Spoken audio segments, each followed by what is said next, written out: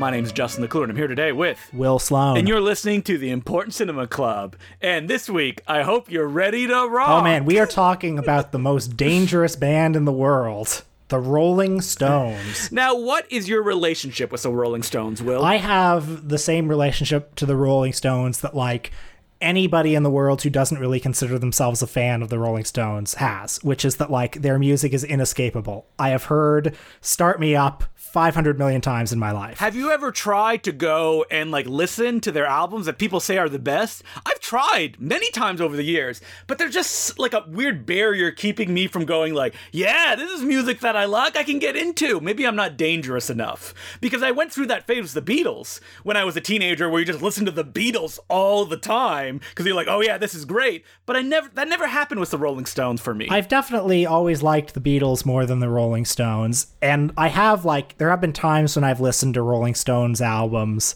like, you know, Sticky Fingers or Exile on Main Street, stuff like that. I don't know, for me, and hardcore serious Rolling Stones fans can yell at me if they want for this, that's okay. There gets to be a sort of sameness to their music after a while, like small doses for me, I find. But hey, listen, I'm not a music critic. We're here to talk about the cinema, and we've chosen the Rolling Stones as a subject this week because I think they're an interesting case. They're not like Elvis or the Beatles, where they had a bunch of, like, fiction movies that they starred in. I mean, Mick Jagger did. Mick Jagger tried to make himself a career as an actor. But the Rolling Stones as a group, you never got that, like, you know, pop, look, they're fun people. Like Richard Lester directed a Hard Day's Night style of film. From the get-go, it was always them. And because that's what audiences wanted to see. Despite the fact that, like, movies per se were never really a part of their, I guess, business model, or not in the same way that it was for the Beatles, there have been many Rolling Stones movies, documentaries, and concert films. And it's amazing the level and the number of directors they've worked with. Great filmmakers. Jean-Luc Godard, Martin Scorsese, Hal Ashby, Robert Frank, and the Maysles brothers, most notably. I was looking through their filmography wondering, like, how did they work with so many great filmmakers? Were they just open to it? Was their management open to it? Like, how did it all just come together like this? Yeah, I'm not entirely sure. I think some of it has to do with the fact that, like, they are, you know, one of the most famous and lucrative bands of all time. And so when they decide, let's make a concert movie, they're going to get some of the most famous and lucrative directors ever to do it. So, like Martin Scorsese, for instance. Mick Jagger, he appeared in Performance, and he appeared in Fitzcarraldo. I mean, he was supposed to be, but due to the schedule getting screwed up, he wasn't able to actually appear in it. Can you imagine if he did? He was like a major character in Fitzcarraldo. Would that have changed his career? Or it would have probably just been the same, I think. I mean, it only would have worked if Jason Robards was Fitzcarraldo, because, like, the two of them, like, if Mick Jagger and Klaus Kinski were together, I think that would have been just a little bit too much for the screen to handle. And so we watched a bunch of their big documentaries. Let's take them chronologically, I feel, because I think it's an interesting pathway of how we get to the last one that we watched, Shine a Light. So I will say that it's remarkable with these documentaries how they are, like, really historic document. They chronicle history. They're an amazing kind of chronicle of the second half of the 20th century. And they're also a part of history. Gimme Shelter, particularly. I'll mention that I revisited the 1968 film Sympathy for the Devil this week. Ah, yes. So Sympathy for the Devil is a beautiful looking film.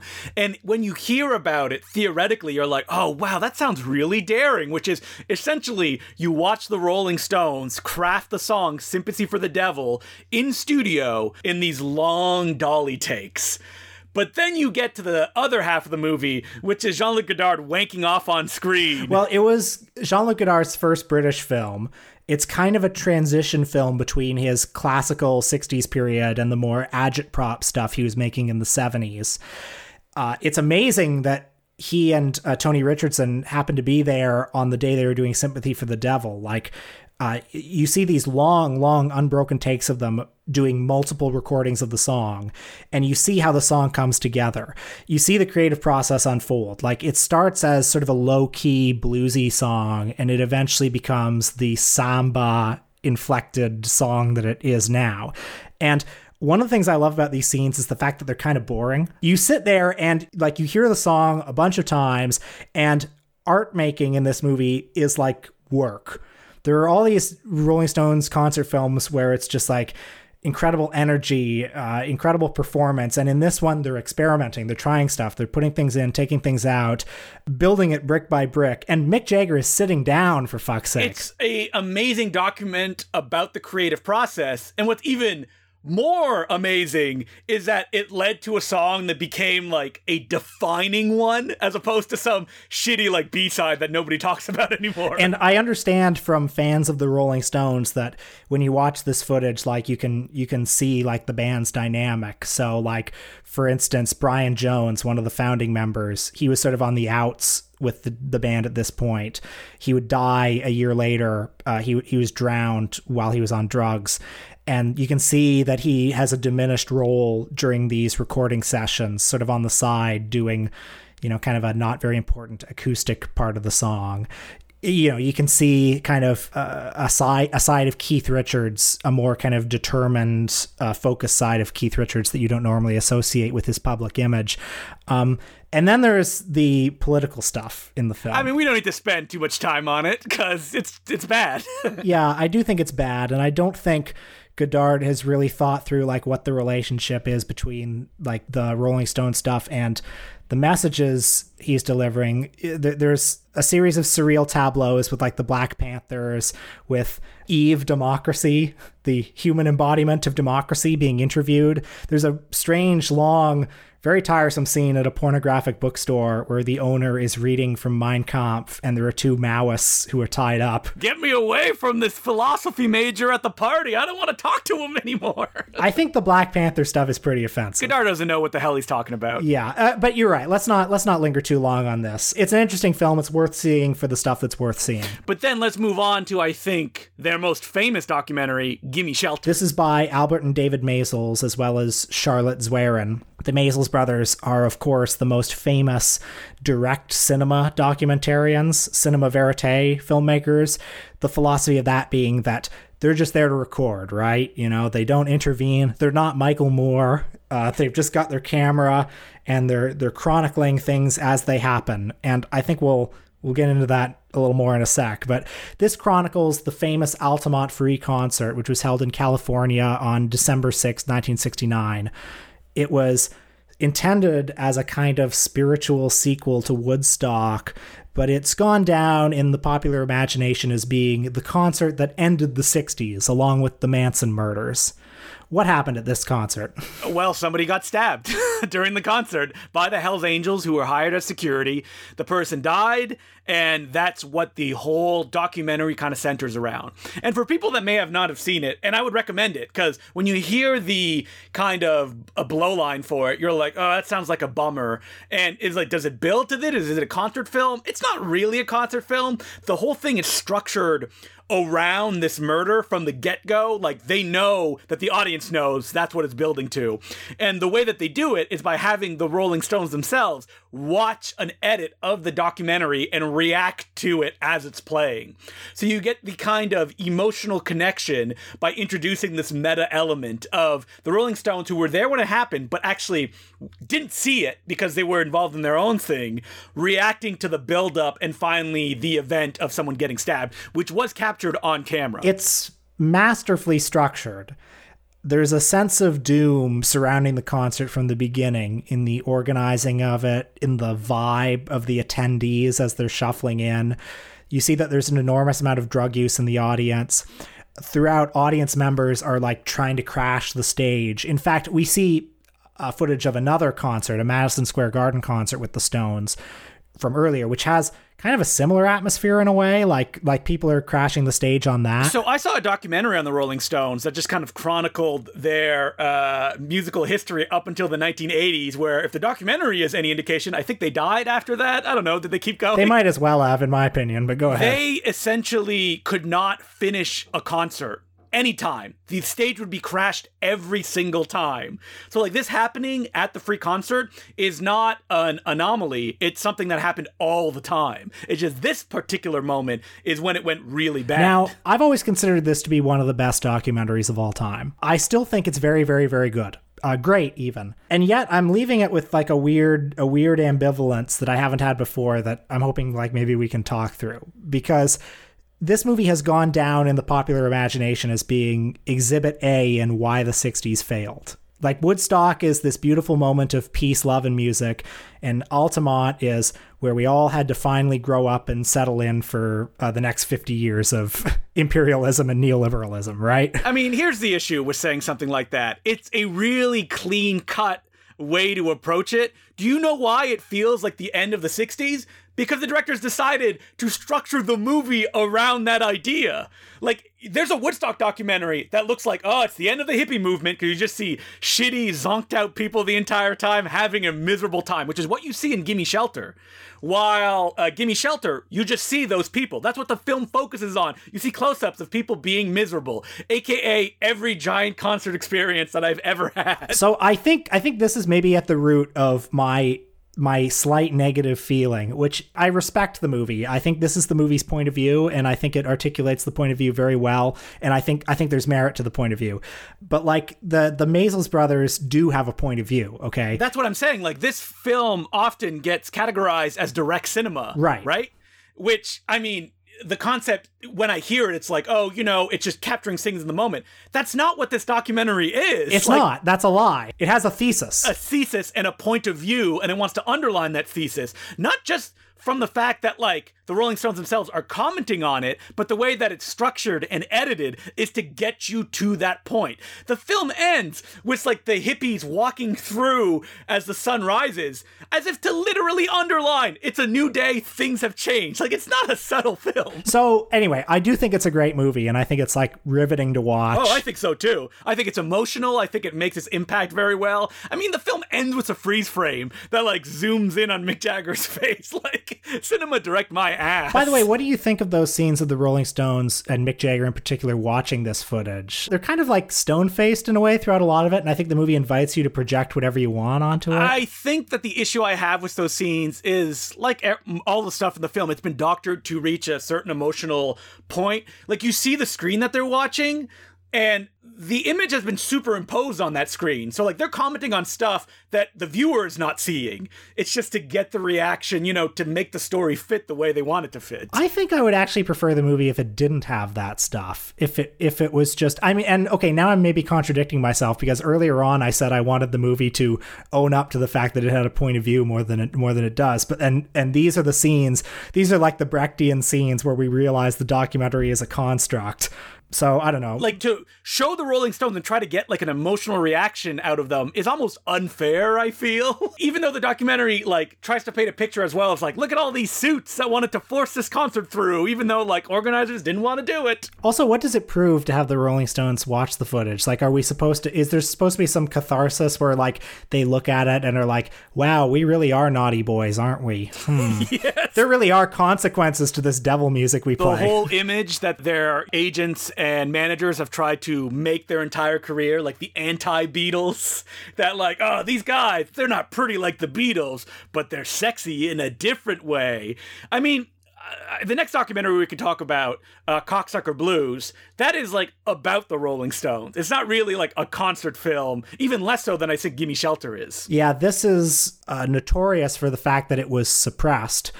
Robert Frank, the great experimental filmmaker, directed it. And when the Rolling Stones saw it, they did everything they could to prevent it from being released, including take him to court. And there was a very bizarre legal ruling where the movie apparently, and Robert Frank has died recently, so I'm not quite sure what the status of it is now, but for many years, the movie could play up to 4 times a year in public with Robert Frank in attendance in the building. Oh yeah, because it played at TIFF and he was in attendance at the building. But that thing has been on bootleg circuits forever. Like, it's not, like, completely missing. Supposedly, an oft-repeated quote that Mick Jagger said to Robert Frank was, "It's a good film, Robert, but if it ever shows in America, we'll never be allowed in the country again." I mean, here's the thing. The documentary essentially shows that rock stars do a lot of drugs and fuck a lot. Oh, it's so shocking. I know. This movie chronicles the Stones' 1972 tour of the United States, which was the first time they toured the country since Altamont. And I like this movie a lot. I think it's beautiful in its way. It is a very monotonous documentary. It's a very repetitive documentary because it is all scenes of them in hotel rooms and dressing rooms and a plane in one memorable scene, and the hotel rooms all seem to remain the same. If you ever wanted to be dissuaded from being a rock star, watch this documentary, because like this is the life of these people. Hotel rooms, having sex all the time, and miserably, it seems. Almost as if, like, I guess I gotta have sex is what I do. I'm a rock star. And every now and then they play a show. I think the defining moment in this movie, at least for me, is when Mick Jagger throws a TV out the... Sorry, Keith Richards throws a TV out the window. And it's like the build-up to this scene, it takes so long to play out because we see... Keith and one of the roadies like unhooking the TV, dragging it out to the balcony, like they're looking over the balcony and they're like, okay, is it all clear? And then they throw the TV off the balcony and then they look at the camera like, huh. And it's like, well, we're the Rolling Stones. What are we going to do? Yeah, we got to do this. Like, it'll make the news or something like that. Got to keep ourselves in the public consciousness. Watching a documentary like this, especially the other thing that we watch, it makes me think of, like, who are the Rolling Stones? Like, who do they view themselves as people? What do they do in their spare time? And how do they define themselves as, you know, doing something that has value to them? Because when you play, like, the rock show over and over and over again, you get the adulation of the fans. There's 100,000 people in the audience, but a lot of these documentaries, you see them on stage, and it's just blackness in front of them. I try to imagine, like, what it is being on stage, doing the same thing every night to this big anonymous crowd. You hear them screaming, and it's just like, are they enjoying this? Am I getting a thrill out of it? Is there any value to this? Is it like someone who's addicted to something that, like, just to feel normal, they have to reach this level? Which would make sense why they keep doing this over and over again. You're right. It must be a very disorienting life because, yeah, they play into a pitch black void and then they go to a dressing room and then they get carted to a hotel room. They never see the outside world. At one point in this documentary, like, we hear that they're in Indiana. And it's like, wait, this is happening in Indiana? all of this decadence and depravity? Well, I mean, it follows them wherever they go. And because they have it all the time, it obviously has no meaning, right? It must be so boring for them, you know? They're also surrounded by these fucking hangers-on. Ugh. All these, like, asshole, like, roadies and... just people who are on the tour bus for some reason who get to fuck groupies because they know the Rolling Stones, and also celebrities who pop in every now and then. So, like, we see Andy Warhol, we see Terry Southern, like, high out of his mind, like snorting coke. Oh my god. Truman Capote. Women and men are nude all over the place. You see people have sex in this. You see people shoot heroin in this. It's essentially everything that, you know, someone who knows what a rock star does. That's what rock stars do, but you have it on screen now. By the way, I think the reason that this movie, why that legal ruling was allowed, was because Robert Frank apparently staged the scene on the airplane, which is one of the most notorious scenes in the movie, where, like, the Rolling Stones are in the front cabin and then in the back cabin, some roadies are fucking the groupies and one of them is, like, forcibly, like, taking her clothes off or something like that. And they were able to prove that was staged. I mean, look, it would have happened regardless. Probably has happened before and since then. Frank is there basically just being like, can you just do this for me right now because you're going to do it anyway? Yeah, pretty much. I mean, the title card at the beginning of the version that I watched says, all of these events are fictitious and anyone that it may represent is just a coincidence. So, you know, yeah, complete fiction. The Rolling Stones never do any of this kind of stuff or live this miserable purgatory where they have what seemingly from the outside looks like the most fun life, but is just pure misery the entire time. Well, I'll tell you what is complete fiction. It's 2008's Shine a Light, directed by Martin Scorsese. Holy shit. What a movie this is. 2 hours. Oh my God, I almost died. So this is a concert film directed by Marty Scorsese, our favorite of the Important Cinema Club and anyone who loves movies. I mean, he did probably one of the most famous concert films, which is The Last Waltz, the final big performance of the band and miscellaneous stars, including Neil Young, with a coke rock dangling from his nose, which had to be altered and drawn over for theatrical release. And this is him. I wonder what was his relationship with the Rolling Stones before this. He had done stuff before. He had made a music video for them, right? Also, the Rolling Stones, their music is in a lot of his movies, like Gimme Shelter particularly. man. Yeah, all over. And so I remember the trailer of this movie, and I had never seen it because the trailer is just Marty arguing with Mick Jagger about how the thing should be set up. And I was hoping it was going to be more of that, but no, this is like 85% a concert film. Yeah, it takes place in, I think, 2006 or 2007 at the Beacon Theater in New York. It's part of the world tour that the Stones, who by this point are in their 60s, were doing. You see them do all their famous songs, all the songs you know and love. We gotta set some context too. This is for Bill Clinton's birthday. Yes. So Bill Clinton introduces it and he says, I always dreamed of opening for the Rolling Stones. And it's like, if Bill Clinton is introducing your act, like, it's over. Yeah, it's over. Like, come on. I mean, I think you probably cut to Bill Clinton being like, yeah, like tapping his hands to the Rolling Stones. Now, my memory of this movie, which I had not seen since it came out and which I did not enjoy when it came out, is that like the Rolling Stones are old and pathetic, and like it's tough to watch these guys in their 60s like do a Disneyland version of who they were in 1972, like Mick, old, still doing the dancing. And on this viewing, I realized I didn't even like the filmmaking either. Like, there's a big buildup where, like, the conflict between Jagger and Scorsese, and Scorsese wanting perfection, and his assistants being like, we need the set list to get this right. You know, we need to get the best shot when the movie opens.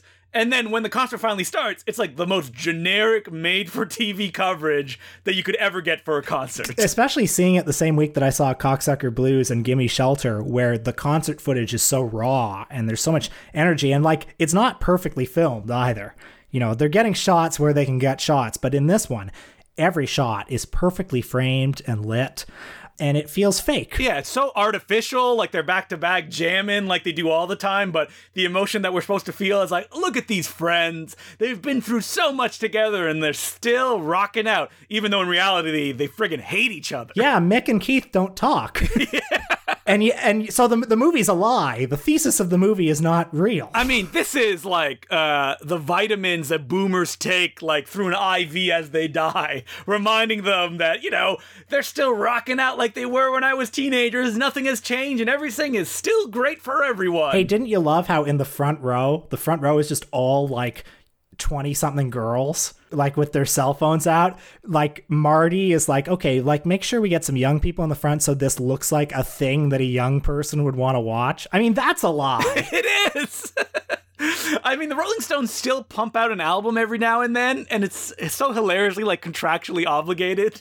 I remember my dad showing me a music video they made in probably the early 2000s because it was shot in Ottawa. It was just Mick Jagger just walking through the streets of Ottawa. That was it. No attempt of trying anything, just going through the motions. So, you know, if I were making a Rolling Stones documentary, which I should not do because I'm not a filmmaker. Or a fan of the Rolling Stones. Or really. a fan. But let's say I was. Like, I think my angle on them would be, if I wanted to do a positive angle, it would be, like, yeah, it's great that they're still performing. They're so durable. Like, they are pros. They are masters of their art, and they've been doing it for so long. And like, that's impressive in its way. But they are not who they were 40 years ago. If I was to make a documentary, and it would be obviously a Max Rose, I mean, if I did a concert film, I would just do close-ups of their faces, so close that you can't see the chin or their hair. Yes. And you just cut between those throughout the concert. And that's all it is. Yeah, I wouldn't have the shot in when they're doing Sympathy for the Devil where like Mick emerges from the back door, backlit with red, as if he really is a satanic figure and not like, you know, the grandpa of rock and roll. Yeah, the great grandpa of rock and roll at this point, let's be honest. And I would make a documentary that would ask the question, why are they still doing this? And try to examine that idea. I mean, it boils down to because they know nothing else. And if they stop doing this, who are they? And it makes a lot of money. It's very lucrative. And explore that kind of angles of like, what propels somebody? Because out of all the rockers that are still rocking, the Rolling Stones are now a punchline. And it's extra funny because when they were young, they were like, we're going to do this. We're going to burn out. That's what we're built to do. And that's not what happened. Yeah, I'd be curious too about like the business model and how the business model of it has changed. Like there was a time when they were throwing TVs out of hotel rooms and they were high out of their minds and they were going on stage doing these like absolutely scorching and incredible concerts. And then at some point, like they started hating each other personally, and they all kicked drugs, and they were all like, okay, this is a business enterprise, and we give the fans what they want, and we do a careful amber preserved version of Start Me Up.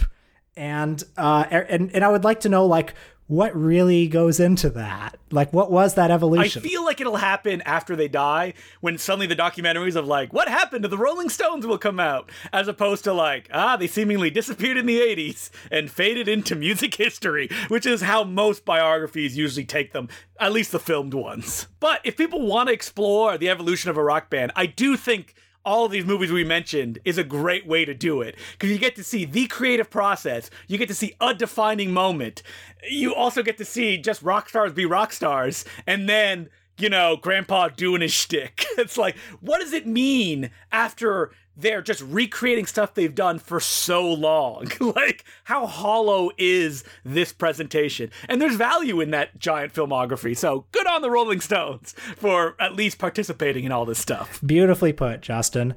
Do we have any letters this week? We do have letters, and as per usual, you can reach us at importantcinemaclubpodcast@gmail.com. And this letter is from Stephen Douglas. He goes, does it count as watching a film if you do it with Riff Tracks commentary on top or the Mystery Science Theater 3000 version? In my opinion, for Mystery Science Theater, the answer is unambiguously no. And I'll tell you why. It's because they edited the films. That's true. Mitchell is actually half an hour longer than the version of Mitchell you see on Mystery Science Theater. So towards the end of that version, they all say something like, hey, what happened to John Saxon? Wasn't John Saxon in this movie? And it's a funny joke in that context. That is not fair. It's not fair because they cut out the scene where he gets killed. Everybody who's seen Mitchell think that the movie, they just got rid of John Saxon because they haven't seen the actual uncut version of Mitchell. Now, I think Riff Tracks, I think they do the uncut. They do the whole movie. Have you ever dipped your toe in a Riff Track or Cinematic Titanic when it was coming out so many years ago? Yeah, I've seen like a decent amount of Riff Tracks. I think it's funny, you know. I don't love it when they do stuff like Carnival of Souls. But, you know, if they're doing Laser Mission, sure, like, that's fun. And I don't think, like, I think if you watch the Riff Tracks version of Laser Mission, like, it's fine. It's better than watching the real Laser Mission. You won't miss anything. I'll say this. They don't talk over the dialogue. So technically, you're kind of watching the movie. I know some people will be like, you need the pure experience, but you don't need to watch Laser Mission. You really don't. So. You're watching Laser Mission with friends, right? If you watch a movie with friends, you might talk over it a little bit. Like you said, the MST2K versions are edited. So that doesn't count as the full movie experience, even though it has become the defining one for countless people our age. Did you watch any of the new stuff beyond like the first few episodes when it came out? You know, not really. And that's no shade on it because it looks like it was okay. I think it's just, I mean, first of all, I didn't grow up with the new stuff. Like, it doesn't have Mike, it doesn't have Joel. And also, like, the new stuff, this is entirely like a personal thing, but like I kind of liked how the old stuff looked like a public access show, and the movies they did were so kind of like strange, and like the movies they used to do were just like whatever they could get, and there seemed something a bit underground about it, whereas the new show feels like a big Netflix revival of that show, which is fine. Like, it's good. It's quite possibly more consistently funny than a lot of the old Joel episodes. It's weird to critique it because, like me, I've never been a super fan of Mystery Science Theater 3000, but even I'm like, the jokes are too fast. It doesn't feel natural. One of the big issues is supposedly the first season they didn't record it together, so you feel like the kind of like start and stop of the jokes. Sometimes they'll say a joke before the thing happens on screen, and you're like, no, it doesn't work this way, because they're trying to like stuff so much into one episode. Yeah, and that's absolutely true. Like, the earlier episodes, some of the Joel episodes may not have the best like laugh per minute ratio, but there's a chemistry there. The Mike stuff definitely too, is you feel like it's people bouncing stuff off of each other. While like, actually, there was a really funny one, Cry of the Wild, that in the early Netflix one that like had me laughing till like my gut hurt. But then the other ones kind of burned me so bad. Not burned me, but like, it's not that funny. It's kind of tiring that I just never went back to it. It's odd.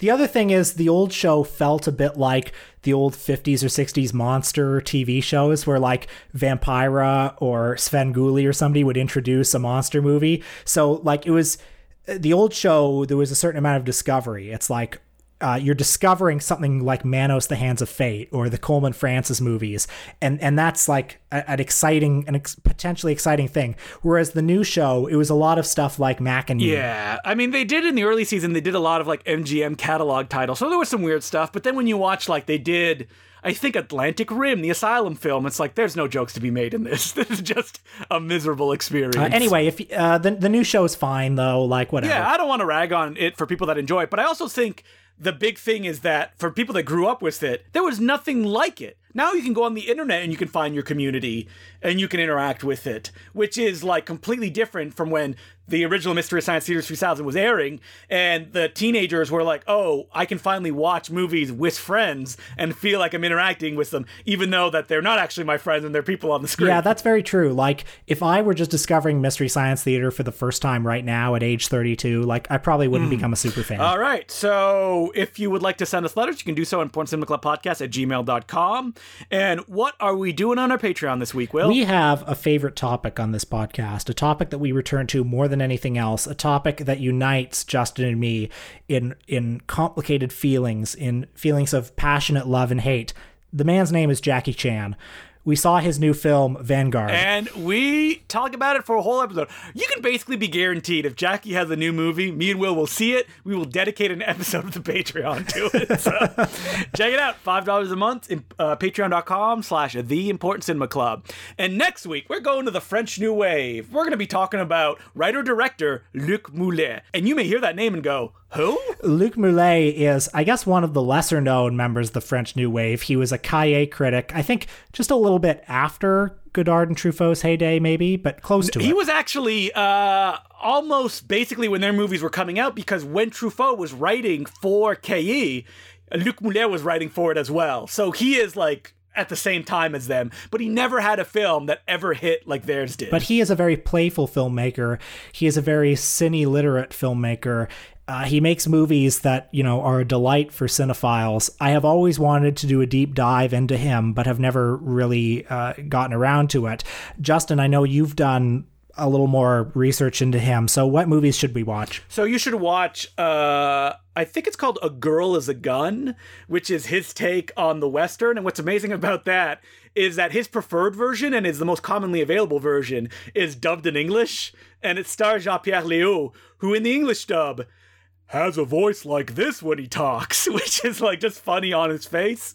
And watch, I think it's the last film that he made. The plot is Luc Moulet, while mountain climbing, which is one of his great passions, finds a dead body and decides to pretend that the dead body is him because he wants to see how the world and the media will react to Luc Moulet, the director, dying. Unfortunately, when he does this, Jean-Luc Godard dies, and he realizes, oh no, if they find my body, I will be completely forgotten and a footnote. And that's basically the plot to the movie. That's so funny. Which is so funny. I would probably recommend a third one. I'm gonna have to go through the list, because there's like Brigitte and Brigitte, which is his first movie, which is really weird because it's mostly all shot in front of like a white screen. He also has The Smugglers. What's really interesting about Luc Moulet is that he's essentially the Edgar G. Ulmer of the French New Wave. Not only because he loved Edgar G. Ulmer, but he worked with the least money than any of them. So that's another reason to explore his filmography, also that he's been completely forgotten. So that's what we'll be doing next week. And until then, my name's Justin Decloux. I'm Will Sloan. Thanks for listening. Hello, Justin here. Just want to thank our new Patreon subscribers, as I usually do every week. They include Michael Chechi, Quinn Henderson, and James Morgan Wells. Thank you so much for becoming Patreon subscribers. We could not do it without you. And I just want to give an advance warning to anyone who checked out or is sad that they missed out on my 24-hour horror movie Mind Melter. I will be doing a holiday-themed horror movie Mind Melter marathon online. It's going to be December 12th, probably starting at noon. I will have more information in the near future, but for now, just clear your calendars. It is a Saturday. We now return you to your regular scheduled programming. I was excited to discover on YouTube this week that a movie that I saw as a child that has never been released on DVD. I had it on VHS, just up there, you know, on YouTube, and the movie is called Stooge Mania. I saw you reviewed this. You've spoken of it before. In case listeners have forgotten, it is the only film directed by Chuck Workman, who is the guy who does the clip montages at the Academy Awards. And it's the only film to star Josh Mostel, who's Zero Mostel's son, and he played Herod in Jesus Christ Superstar. He plays a man named Howard F. Howard, who has been driven insane by his love of the Three Stooges, and he's not alone. The world in this movie is full of people who have been driven mad, like alcoholism, basically, being obsessed with the Three Stooges, and they all get forced to attend this asylum called Stooge Hills, where they are to be rehabilitated into society and kicked of their addiction. I mean, this is a big setup. It's mostly an excuse to show the public domain Three Stooges clips, right? Yeah, like at least a third of the movie, maybe half the movie, is clips from the 4 public domain Three Stooges I am shorts. shocked there is so little of the public domain Three Stooges short. So this is a real movie kind of surrounding all this stuff. Oh yeah. It's like just a normal 80s comedy. And so like stuff will happen like Josh Mostel will have a hallucination where he hallucinates a scene, or like he'll be walking along the street and he'll see like a TV in the store window that's showing some Three Stooges, and he stops and looks at it, and the camera just looks at the TV for a while. Chuck Workman only has these 4 shorts to work off of, okay? 3 of them have Shemp in them. 1 of them has Curly. He is going for like every bit of meat on the bone of these. So like every gag, it's actually impressive in a way. How many times do you hear lovebirds? Well, there's a whole comic set piece where like Howard F. Howard is trying to get married.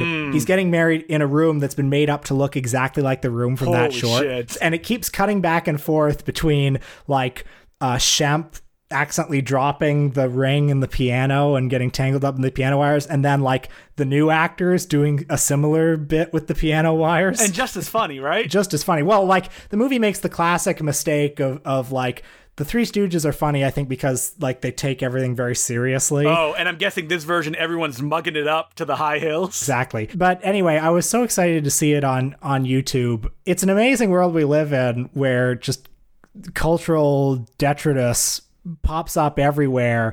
You know, you've directed me to YouTube channels in the past where people just upload like 150 like VHS movies from the 90s. Like you can find like Brain Smash or A Love Story or something like that. Just nobody's monitoring the copyright of it. I think what's advantageous about it is that you look at how many people watch these movies, and it is mind-boggling. Like, there are so many martial arts films on YouTube, and you look at it has like 2 million, 5 million views of some like little no-name martial arts picture in the comments. Like, they're not bots or people being like, oh yeah, this movie's great, so much fun. Like, that's wild to me. I love how whenever you look up like a Bowery Boys movie, you always see the comments that are like, comedy used to be good. This is clean comedy, not like the dirty comedy of today. Wasn't there that joke you can look at any old musty song and someone's like, they used to know how to rock back then? Oh God, if you look up like Al Jolson in blackface. Oh no. It's fascinating because the comments underneath, they're not even like white power, you know, KKK forever, stuff like that. It's more like people like, world's greatest entertainer. The kids today just don't have class like this guy. And it's like footage of like 40 guys in blackface singing Camptown Races. Oh God. That's awful. You know, but I do want to get off the subject of just YouTube, because you talking about Stoogemania made me think of all those movies that try to kind of craft a comedy experience around the idea of famous comedians. I'm thinking of like Brain Donors. You ever see that movie? No, but I would love to. That was it Pat Proft who directed that? I believe it was Pat Proft. And just the bravery or ignorance of someone going, you know what, people like the Marx Brothers, let's try to recreate the Marx Brothers, fills me to no end with happiness. I mean, it was like John Turturro and a couple of other guys doing a Marx Brothers style comedy. I mean, you and I are big fans of the Fairley Brothers Three Stooges movie. Oh, that is a great movie. Yes, it is. It can be done. But I think that it probably is bad. Well, I think that there's a Brain Donors episode of Patreon coming soon at the Important Cinema Club. You know, my prediction right now, you're going to give it 3 stars. Oof. I think that's a very generous prediction, but we'll see. All right, we'll see. Yep.